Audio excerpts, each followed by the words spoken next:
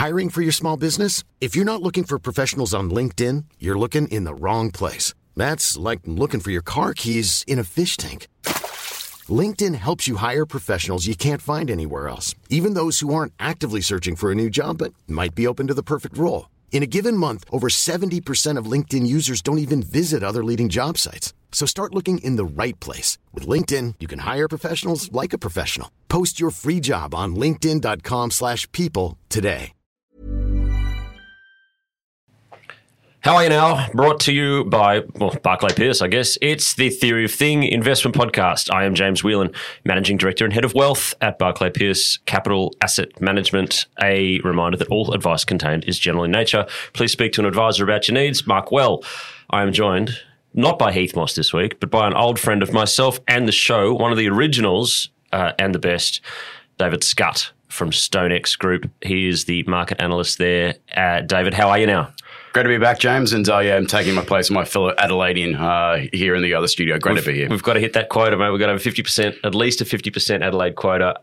As much as I disagree with it, it's in the contract. Now we're coming in via. I've got Amit from our marketing team has managed to put together an amazing little studio thing here. Studio One at Barclay Pearce in Sydney. We've got video stuff going on. This is a new one for us of coming in high definition. Now that's it. Now, first off, I mentioned the deal of the week last week was Wellnex, that we were raising money for them to buy Painaway. Ladies and gentlemen, boys and girls, we got the deal done. It's the money was raised, us in tandem, joint lead managers with Ord Minnett. We managed to get it done. So that stock is going to come back on the market with Painaway on its books and will be massively profitable based on all of the analysis, and we're really happy about that. So it's good.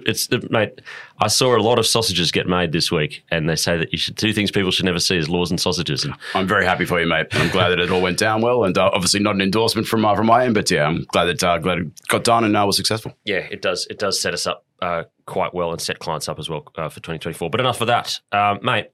Ryan's Bar.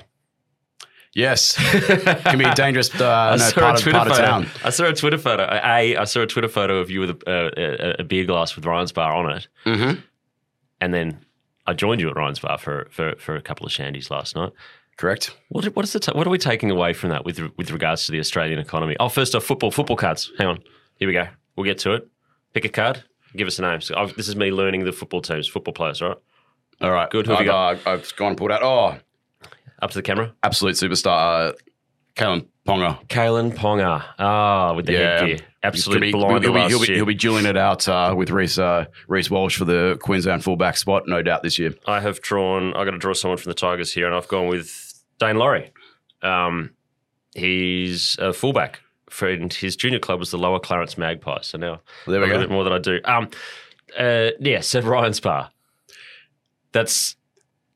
Are we talking the last days of Rome here or what? It feels like a lot of people have done with 2023. Obviously, it's been a pretty tough year when it comes to discretionary income for anyone who's got debt facilities in this country. I do get the sense that maybe the corporate cards are being put down and people are using that to leverage into a bit of fun. But look, you've always got to seasonally adjust at this season of the year. It's always pretty mental down there. It's a bit of a zoo on occasions, and I wouldn't expect to see any different, particularly on a Friday afternoon today. Well, yeah, I know. We'll get straight to the thing that we mentioned here. So I was talking to Martin Wetton on the chatter before, and I've completely lost the thing that I was actually going to talk about now. It was in Chris Kent's speech the other day with regards to, it hasn't shown up on my document, but just with regards to the increasing amount of savings or cash flow that was... it was the hit to cash flow, disposable income. Yeah. And predominantly from what we're talking about when it comes to interest payments and tax take as well, income tax take.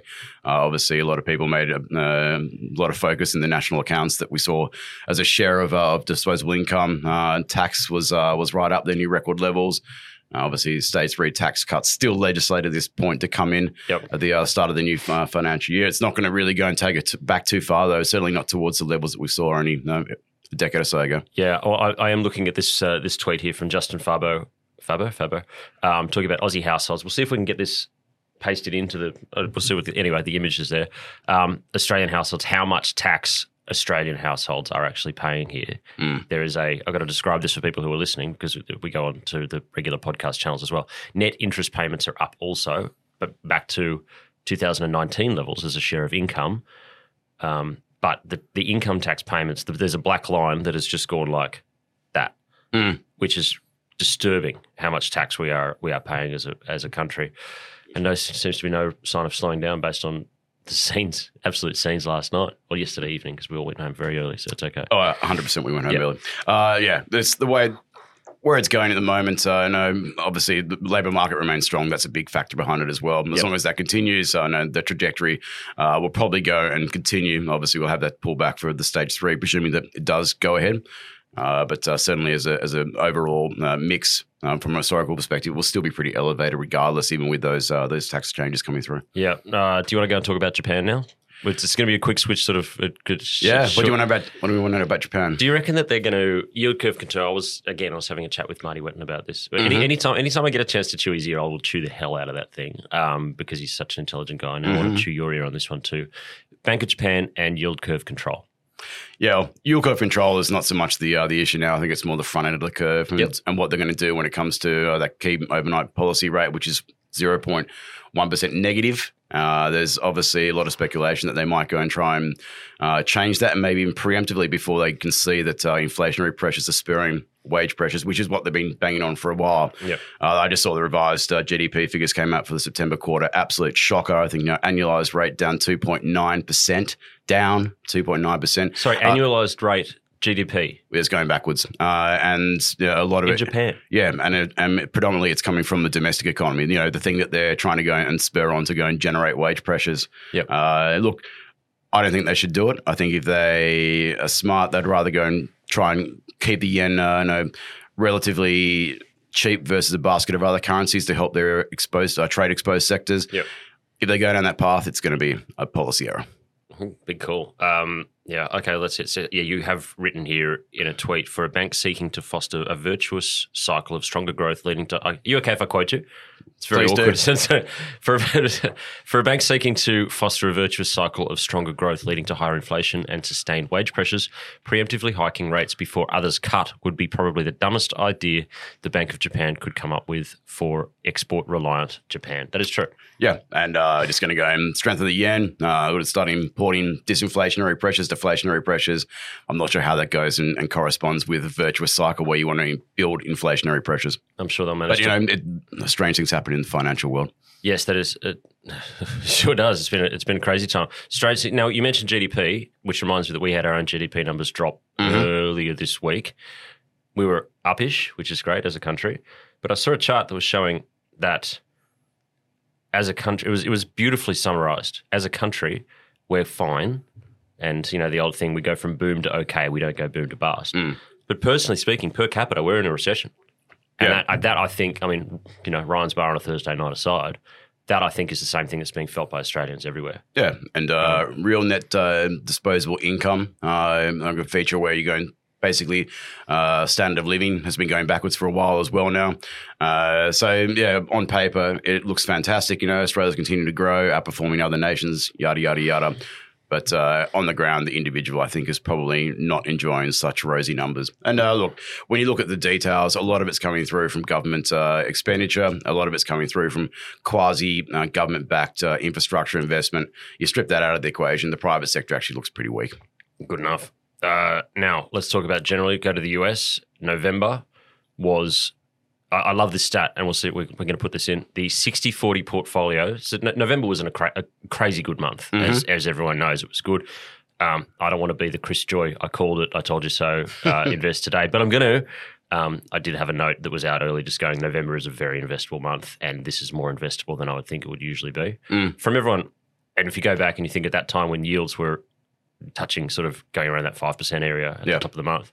Everyone was thinking, okay, they're going to potentially go up. The narrative had changed. And I remember I did quote you many times about that around that time with the faster they go up actually means that the quicker they're going to come back down. Correct. Proved perfect. Well done. Thank you very much.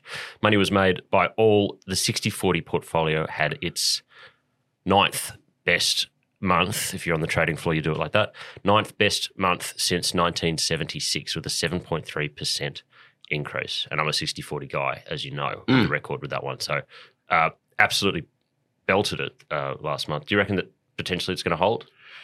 A lot of soft landing good news has been priced into that story. The way that I look at central bank pricing right now is that the markets are rejoicing. The fact they've got adding to rate cut bets coming around the world, predominantly being led by now the ECB, but without actually sort of contemplating the reason why these rate cuts are being added so aggressively. Real economic activity. Look in Germany, for instance, the disconnect there. The DAX is riding all-time highs.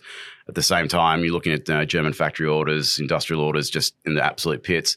And that's before a lot of this tightening that's already taken place in the ECB kicks in. From an earnings perspective, it looks like the risks are slanted to the downside. You mentioned the ECB. Does Christine Lagarde talk too much?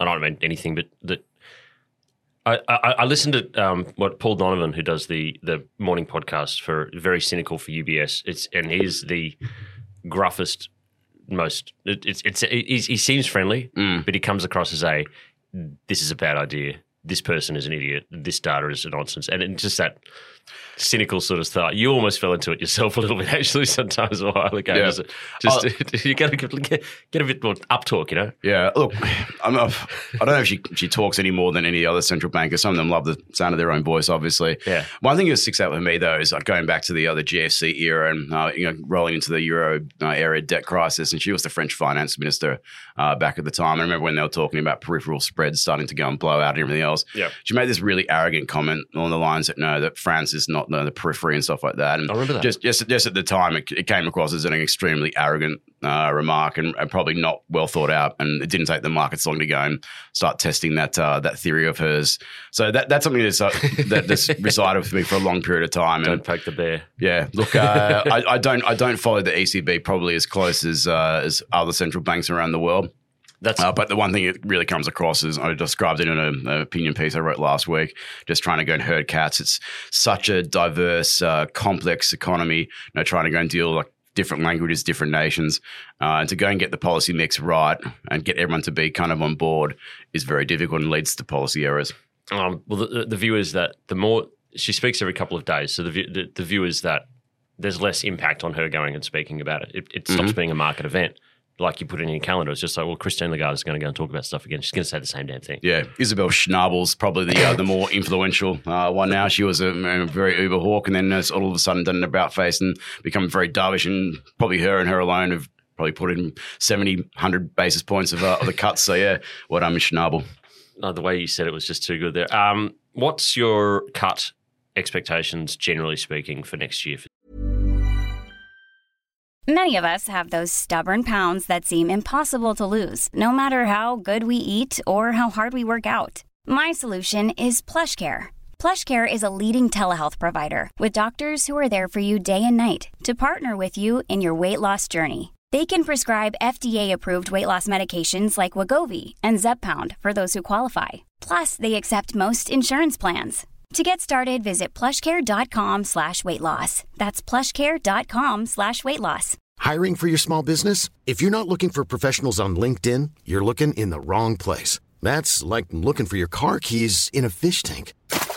LinkedIn helps you hire professionals you can't find anywhere else, even those who aren't actively searching for a new job but might be open to the perfect role. In a given month, over 70% of LinkedIn users don't even visit other leading job sites. So start looking in the right place. With LinkedIn, you can hire professionals like a professional. Post your free job on linkedin.com/people today.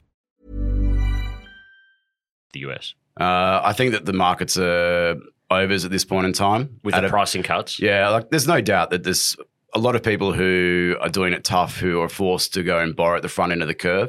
But I think a lot of middle America, a lot of homeowners are locked in at ultra low rates, and they've got a labour market which is still fairly strong.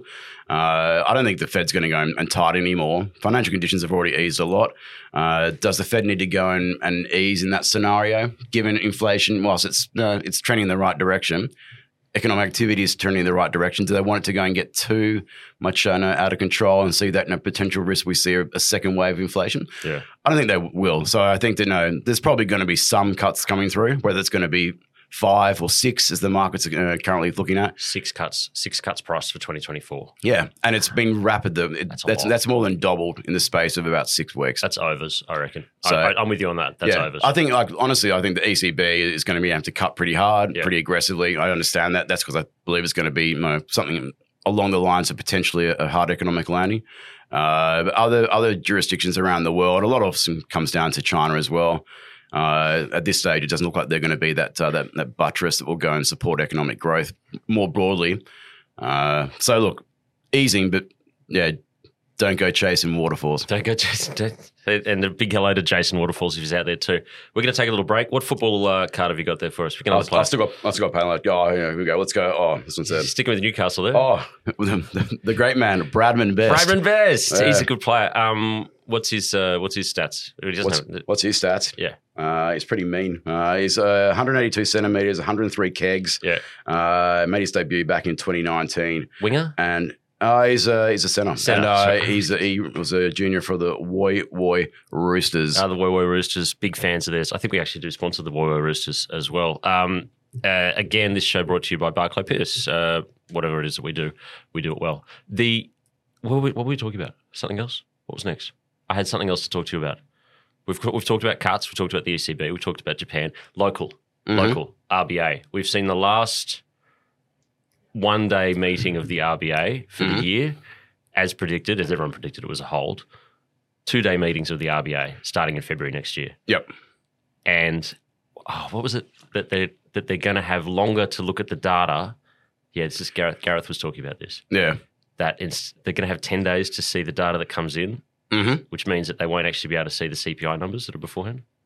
Yeah, that's correct. And there's still going to be some occasions where big data events come out and they'll miss those, which is one of those anomalies. And you go and scratch your head and think, you did this big review, come up with all these recommendations, and sometimes like the key piece of the puzzle, the information that you need, you go and have a decision afterwards. What's your thoughts? What's your thoughts for the Australia RBA, the Australian RBA? Yeah, look, it sounds counterintuitive. If there's likely to be, when you talk about the central bank's more likely to go and cut earlier than others, I think the RBA is right up there in terms of those that might actually go and ease because of the way that our mortgage market's structured. Yep.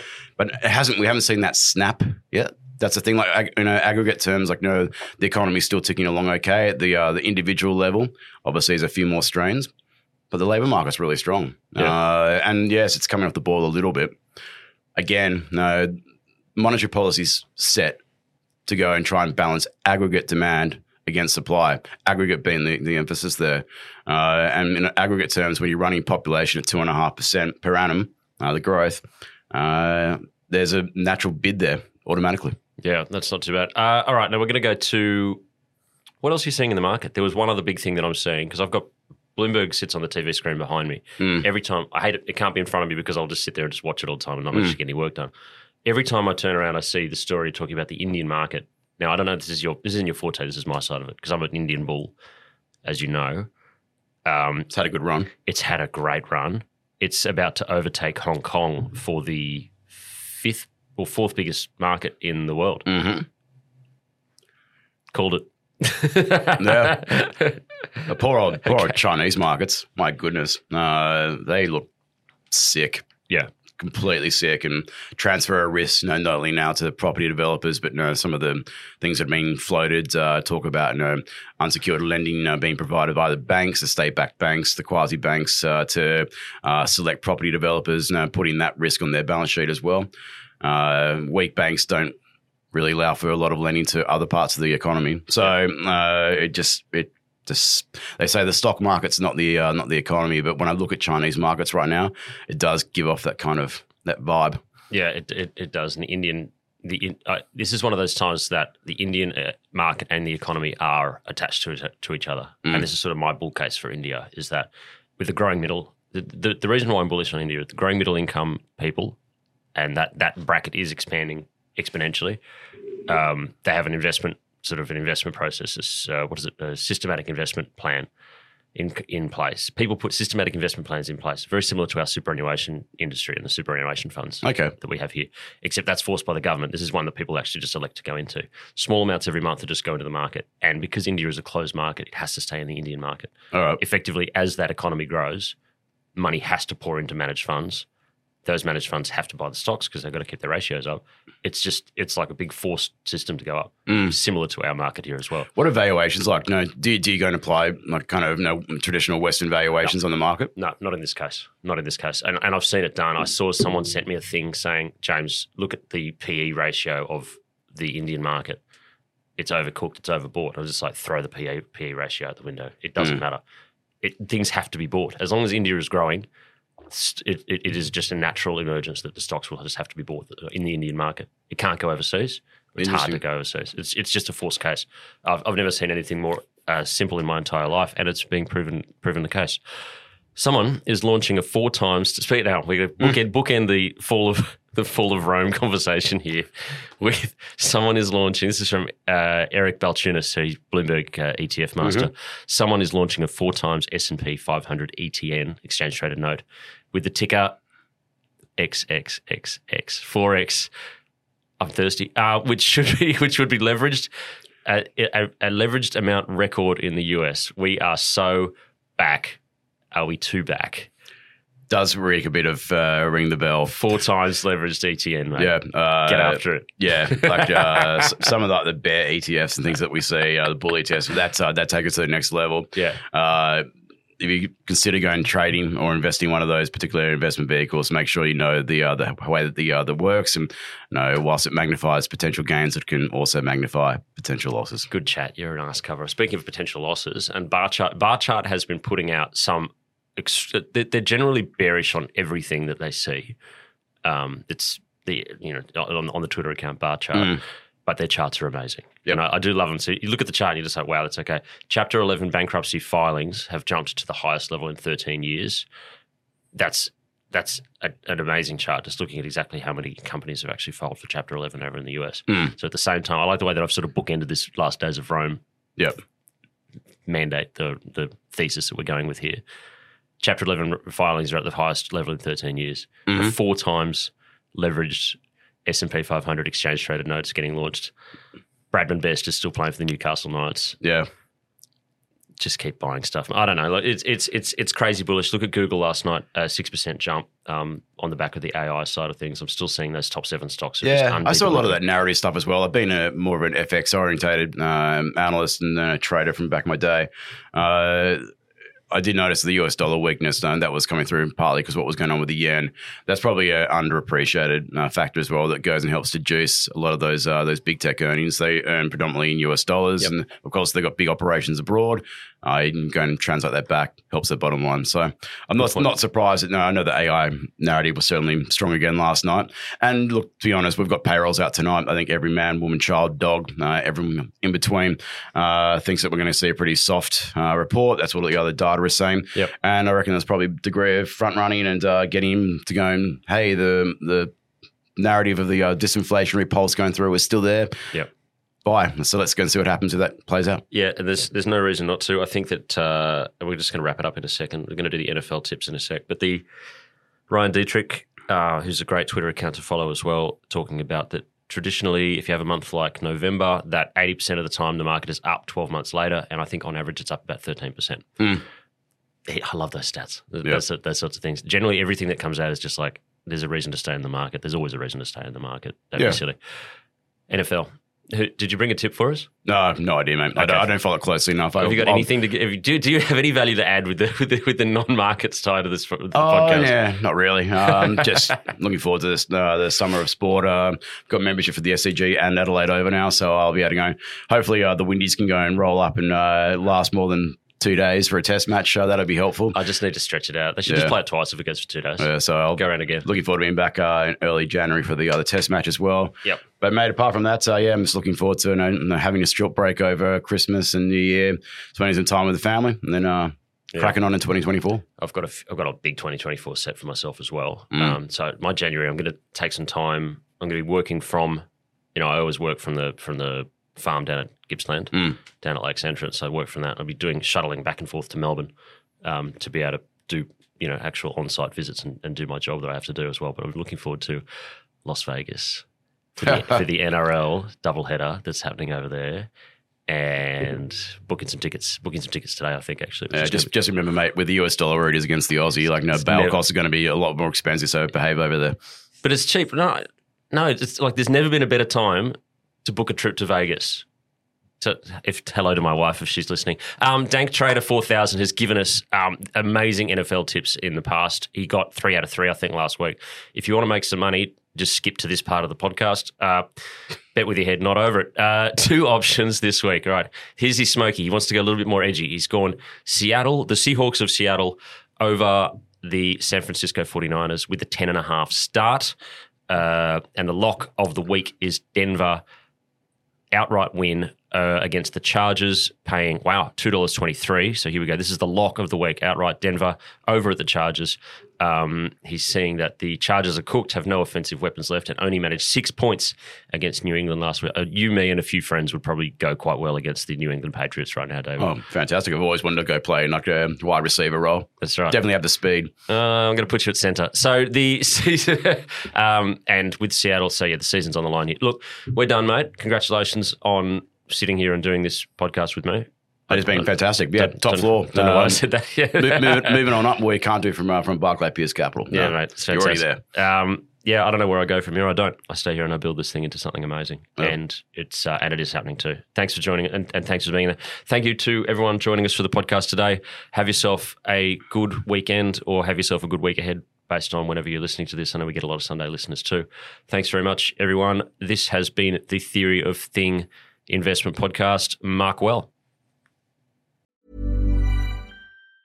Mom deserves the best, and there's no better place to shop for Mother's Day than Whole Foods Market. They're your destination for unbeatable savings, from premium gifts to show-stopping flowers and irresistible desserts. Start by saving 33% with Prime on all body care and candles. Then get a 15-stem bunch of tulips for just $9.99 each with Prime. Round out Mom's menu with festive rosé, irresistible berry chantilly cake, and more special treats. Come celebrate Mother's Day at Whole Foods Market.